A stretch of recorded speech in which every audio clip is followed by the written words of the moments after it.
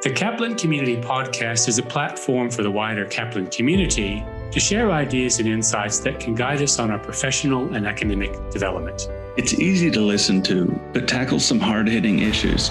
And we think it's a great way to appreciate diverse perspectives on life, learning, and careers. Hi, my name is Adam Murphy. I'm an academic head at Kaplan Business School, and I'm also a facilitator for Kaplan Professional and their 11 leadership program. Welcome, listeners, to the Kaplan Community Podcast. So we've been gathering perspectives from around Kaplan Business School and Kaplan ANZ about a host of issues. And today we've got Adam Murphy with us. How are you today, Adam? Fantastic, Kieran. Yourself? I'm good. Thanks for being here. Welcome, Adam. It's good to see you again. So, Adam, because of your work with Careers and Academic Internship Program, I'd like to ask you some questions about leadership and career progression. So leadership doesn't come from the top of the organizational chart. It's not the board of directors or the senior executive team that lead the company. What directors and senior executives do is exercise authority, which means they use status to compel other people to perform. But authority and leadership aren't the same thing.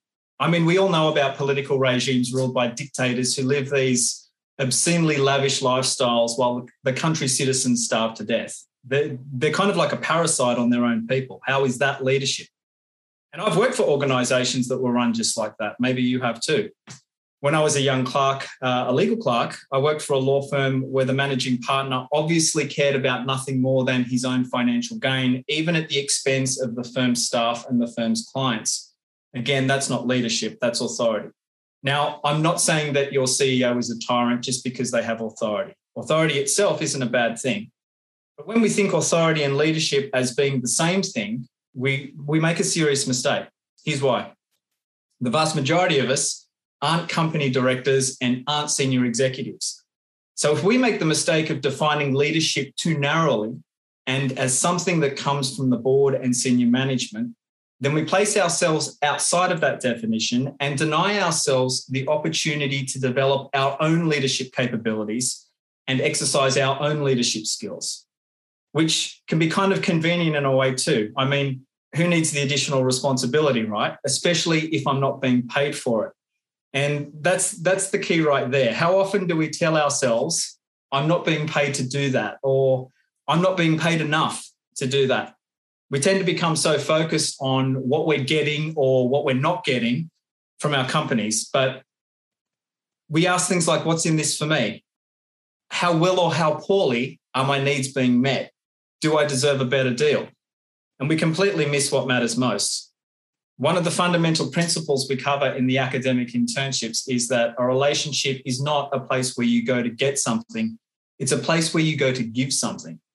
So when you say something to yourself like, I'm not paid enough to do that, or that's not my job, particularly when it comes to leadership responsibilities, what you're really saying is, I'm good with where I'm at. I don't require any further growth or professional development. I'm just going to chill right here. And so you don't grow. You limit yourself to the borders of your job description, and then you wonder why your career is stagnant. But growth is also an essential human need, and it's a need we all have. We all have the need to expand and evolve and get better. So when we choose not to grow, because that would mean doing something that we're not paid to do, then that need for growth is not met. And then we feel unfulfilled. And that's a terrible deal. I think that's a terrible deal. My company doesn't pay me enough to do anything more than I'm required to do, so I'll just limit my contribution and myself to only what I'm required to do and be unfulfilled. Fulfillment comes from growth and contribution. Promotions and pay rises and recognition awards, they're all nice and they're all satisfying, and they meet a different need that we all have, the need to feel special and the need to feel important, but the satisfaction quickly passes and you're left craving the next hit. Lasting fulfillment comes from growth and contribution, because your work is not about what you get, it's about who you become. And why would you ever choose to limit who you could become? Leadership doesn't come from the top of the organizational chart, but it can come from you. It starts by making a better choice. It starts by choosing to grow and pushing yourself to develop leadership strengths and capabilities, no matter what your job title is, or what your job description says? I was inspired about hearing the need for growth and contribution at work. So if anyone can develop leadership strengths and capabilities, regardless of their current position in the organization chart, where should they start? They should start by nailing their current role. You can't just abandon your job responsibilities to go focus on building your leadership skills. Here's an approach that I've found helpful. Begin with the end in mind. It's the second habit in Stephen Covey's book, 7 Habits of Highly Effective People. Have you read that one, Richard? Yes, I have. It's on my bookshelf at the moment. Yes. Fantastic. So that second habit is really just about having a vision for where you want to go. And in the book, Stephen asks you to imagine your own funeral and what you would hope that the people would be saying about you and the kind of person that you were. So we can use that. Let's use that. Let's start with the end in mind. So what I want you to do is imagine that you're sitting in your interview for your next job. That can be our endpoint for your current job. And the interviewer asks you this question: what were you hired to do in your last job? And we all know that the question is a total setup, because the very next question is going to be, what were your proudest accomplishments? And what the interviewer is really listening for is outcomes linked to expectations. Did you deliver on your promises? Were your achievements based on what you were actually hired to do? So to answer both questions optimally, we need to know our job description extremely well. And we have to become outstanding at delivering on those duties and responsibilities. Because another thing the interviewer is going to ask is for references. And we want our referees, when they talk about us, to brim with tremendous enthusiasm and obvious admiration. That's our standard. That's how outstanding we have to be at delivering on the responsibilities in our job description, so that our managers, our team members, our direct reports, and our clients brim with tremendous enthusiasm and obvious admiration. So here's an easy tool. Get your job description and turn it into a simple survey. And at the end of every week, do a quick audit on yourself. Ask yourself, how well did you deliver on each responsibility that week? So one of my responsibilities in my job description is about content development and delivery. I'm responsible for guiding the preparation of and proactively managing subjects, encouraging innovation in curriculum development and developing new subjects. So at the end of every week, I ask myself, what did you do this week to guide the preparation of and proactively manage subjects, encouraging innovation in curriculum development and developing new subjects? And some weeks I have something great to write, like this week I developed a brand new subject. Some weeks I have absolutely nothing to write. I didn't do anything that week to make good on that promise. So I follow this process for each and every responsibility in my job description. And then the very last question I ask myself is, what can you do next week to improve on this week's performance? And I focus on the responsibilities where I did nothing or I fell short. And I come up with ideas about what I could do next week to do a better job. And then I schedule the time in my calendar to go and make it happen. What about competition? I've always been very competitive. That's part of why I used to excel in sales-related roles. I was driven by things like being the best, challenging myself. And some leaders even foster competitiveness. Part of why I left that behind was actually I wanted to improve my collaboration. So my question is, in your perspective, is competitiveness a good thing? I think it is. I like competition. It keeps things interesting. It's a little bit on that theme of we come alive when we have a target to work towards. And you might remember a movie about a horse called Seabiscuit. Did you ever see that, Kieran? Seabiscuit? Yeah, I know that one, yeah. Yeah. From memory, his character gets injured before the race in the climax of the film. And so he has to kind of guide and instruct the replacement rider on how to ride Seabiscuit. And he says what you want to do is when the closest competitor to Seabiscuit, because Seabiscuit is a fantastic horse, when the next best horse comes up eye to eye with Seabiscuit, hold Seabiscuit right there. Don't let Seabiscuit take off at that point. Let Seabiscuit feel the pain of being eyeballed by a competitor to create the motivation to just to really fire up the engines and rip it over the finish line. I think the competition managed in a fun and enjoyable way, I think that can really do that for people. I think it can inspire them to dig deeper and to go further. So the first step is basically to become a leader, you have to know what your role is and really excel in your current position, whatever that is. But what then? What comes next? Then we decide we're going to contribute beyond our job description. And this step is all about your company's strategic goals. You need to know what they are. So get a copy of your company's strategic plan. If your company doesn't have a strategic plan, then find out the old-fashioned way by talking with senior managers. What are the initiatives and the projects and the objectives that are critically important to your company? Now, this really matters because it's a wonderful thing to decide that you're going to contribute beyond your job description, but the last thing you want to do is put your hand up and let everyone know that you're ready to help out. You do that and everyone goes, great, here's all the crap I'd rather not do myself. And typically, the reason they'd rather not do those tasks is because they lack relevance to the company's strategic goals. Serving and being of service does not mean becoming servile. We want to contribute in a meaningful and impactful way, not volunteer to become somebody else's pet monkey. So what are your company's strategic goals? That's where you're going to focus your contribution. And hopefully, the responsibilities in your job description already directly contribute to the achievement of at least some of those strategic goals. Start with those ones. What more could you be doing to help the company achieve those strategic goals? At Kaplan Business School, we have a strategic goal to become a leader in developing job-ready graduates. And one of the specific targets underpinning that goal is enrolling 100 students into the academic internship program each trimester.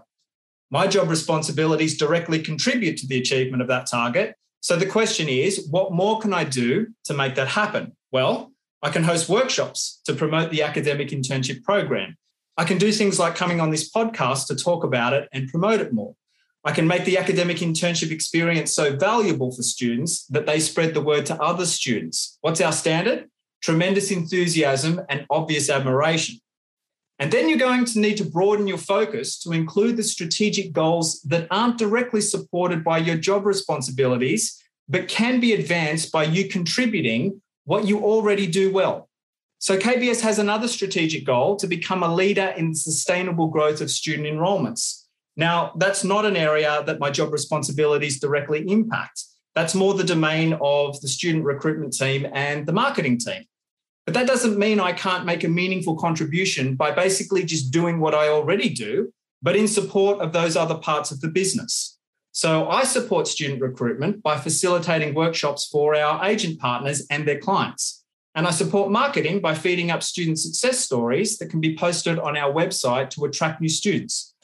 And it's when you start doing these kinds of things that you really begin to cultivate leadership capabilities by supporting other parts of the business to achieve strategic goals and objectives beyond your own job description. Adam, to recap, you've talked about a couple of steps. Step one is to excel in your current position. And step two is to support others to achieve strategic goals beyond your job description.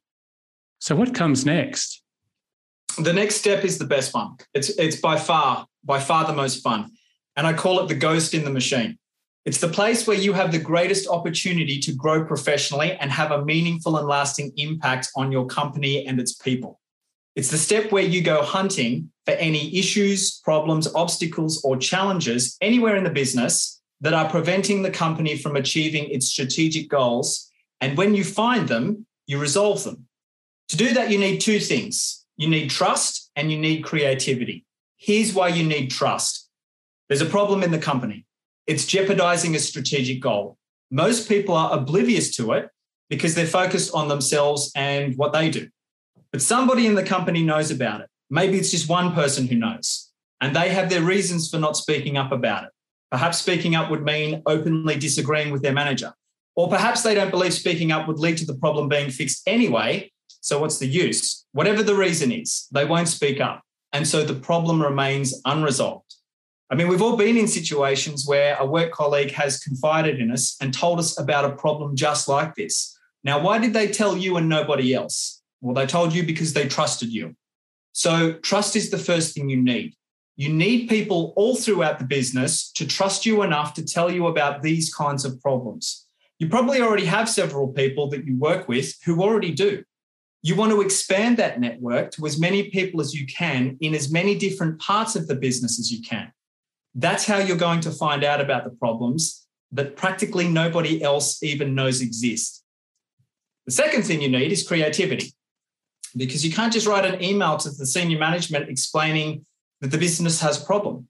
That would betray the trust of the person who told you about it, and you depended on that trust to learn about the problem in the first place. So you need to get creative. You need to figure out a way to either solve the problem yourself or at least bring it to the attention of other people who can solve the problem without anyone ever realizing what it is that you're really up to. And sometimes that's easy. Sometimes it's just about recognizing that one part of the business needs information or resources that another part of the business already has. So your job is to just bring the two parts together. Problem solved. But sometimes it's not easy. I've agonized over problems for weeks before coming up with a viable solution. But when you do and you implement it, and then afterwards you catch up with the person and you ask them about that problem they told you about, and then they tell you that somehow it just got resolved, you feel like you could fly. So I think some people might be wondering, what is the point in solving problems if you don't get any credit or recognition for solving them, Adam? Because you know that you did. And you're not doing it for praise or merit badges or more stars on your chart anyway. You're doing it because by expanding the network of people who trust you and by applying your creativity to the resolution of complex problems of strategic significance, you're growing and developing the personal attributes that underpin leadership. People trust you with their problems and you can solve them. That's a leader. And any one of us, from the CEO down to the most junior admin person, can further develop the trust that people place in them and the creativity they apply to solving problems. And then when you are promoted or recruited to a position of authority, you won't need to rely so much on the authority because you'll already have the leadership skills. I'd say the act of getting attention itself is also something that's overlooked.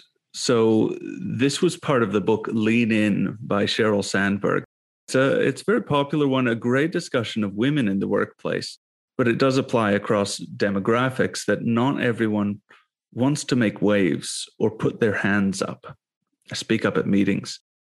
So, if it's not always about waiting, it's not always just about performing and waiting, how should somebody get noticed? Is there a positive way for somebody to say, hey, look at me, I'm doing something good? There's definitely a positive way. The positive way is be so extraordinary at what you do that other people do the signaling for you, that your co-workers go out of their way to sing your praises in meetings, that your clients or customers or students write emails or put in phone calls to talk about how thrilled they are with the contribution that you've made. If you're doing a fantastic job, you won't need to vouch for yourself. The people around you will do that for you.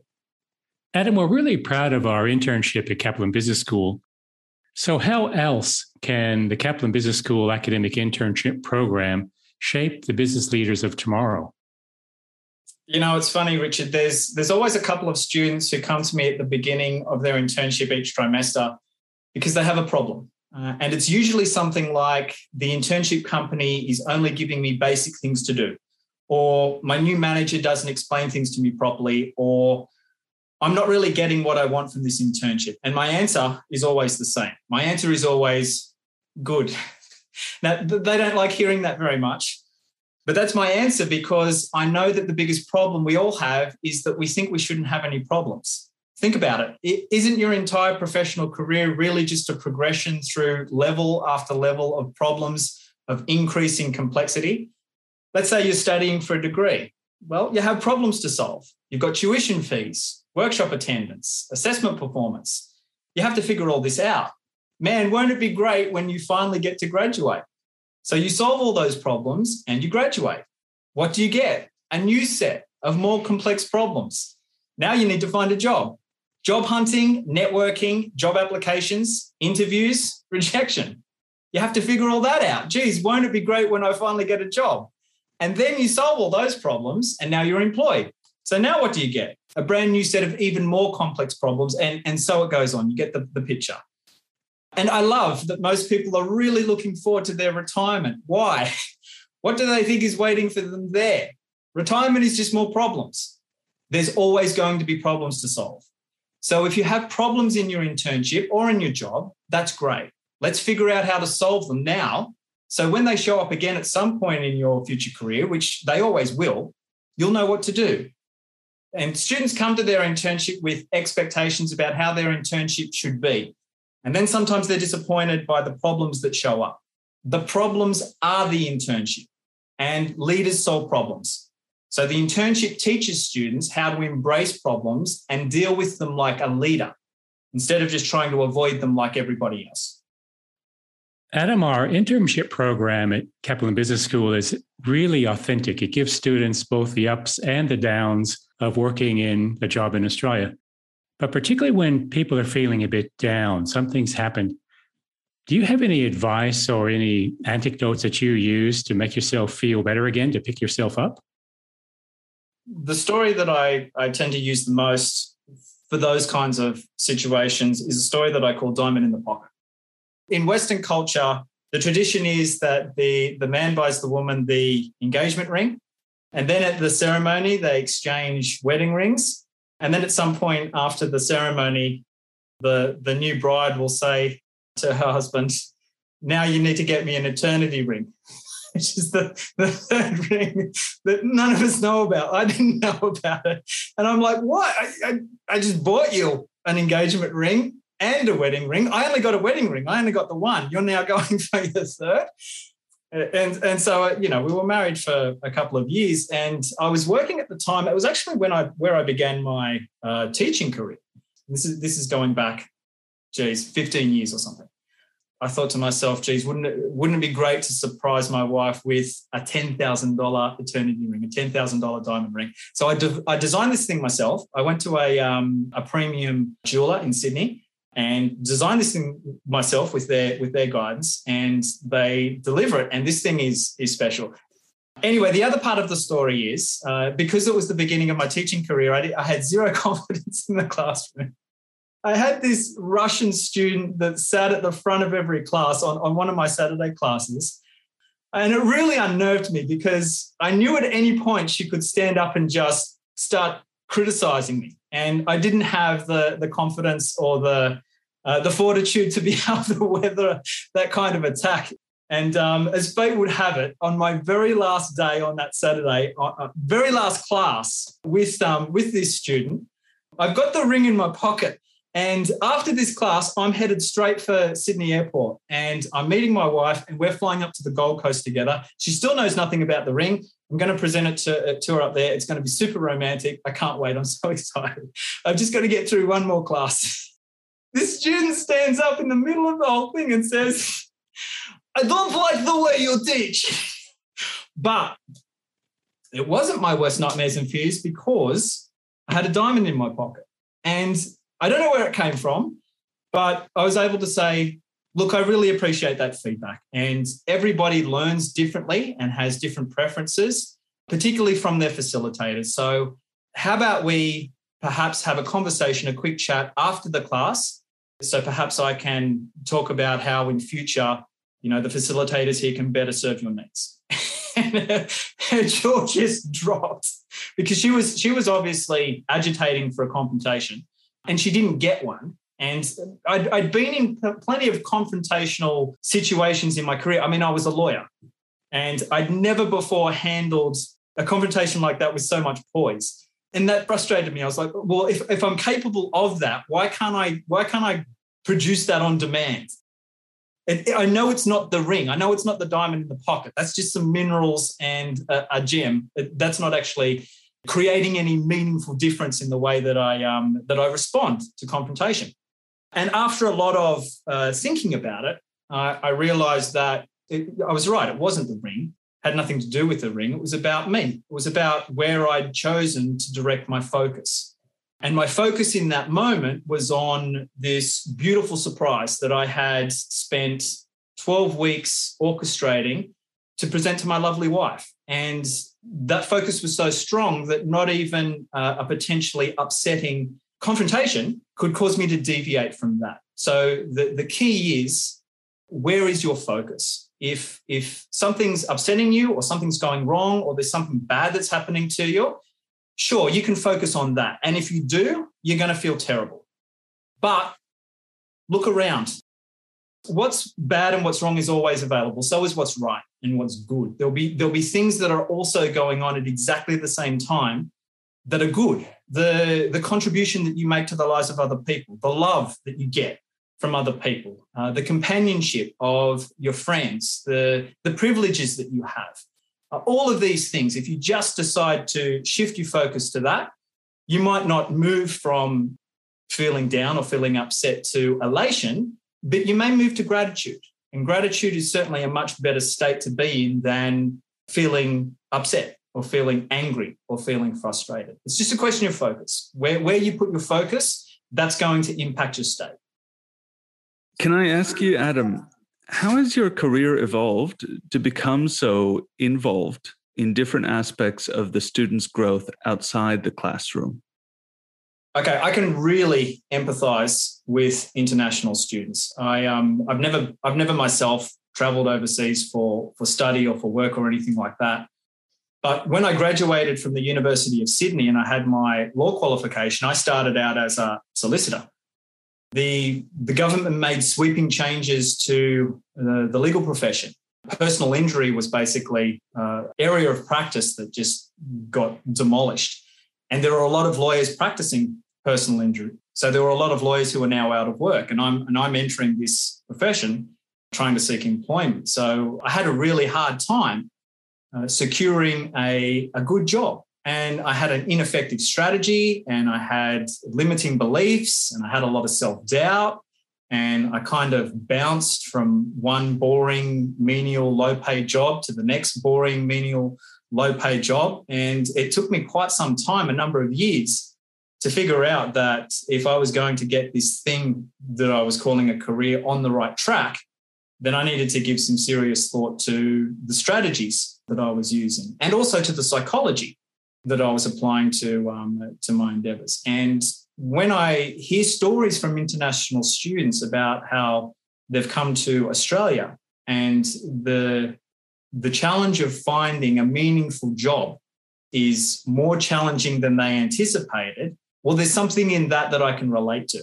And there's some things that I've worked out. There's some things that I've researched. There's some things that other people have taught me that I can bring together to help make that process so much easier and save so much time.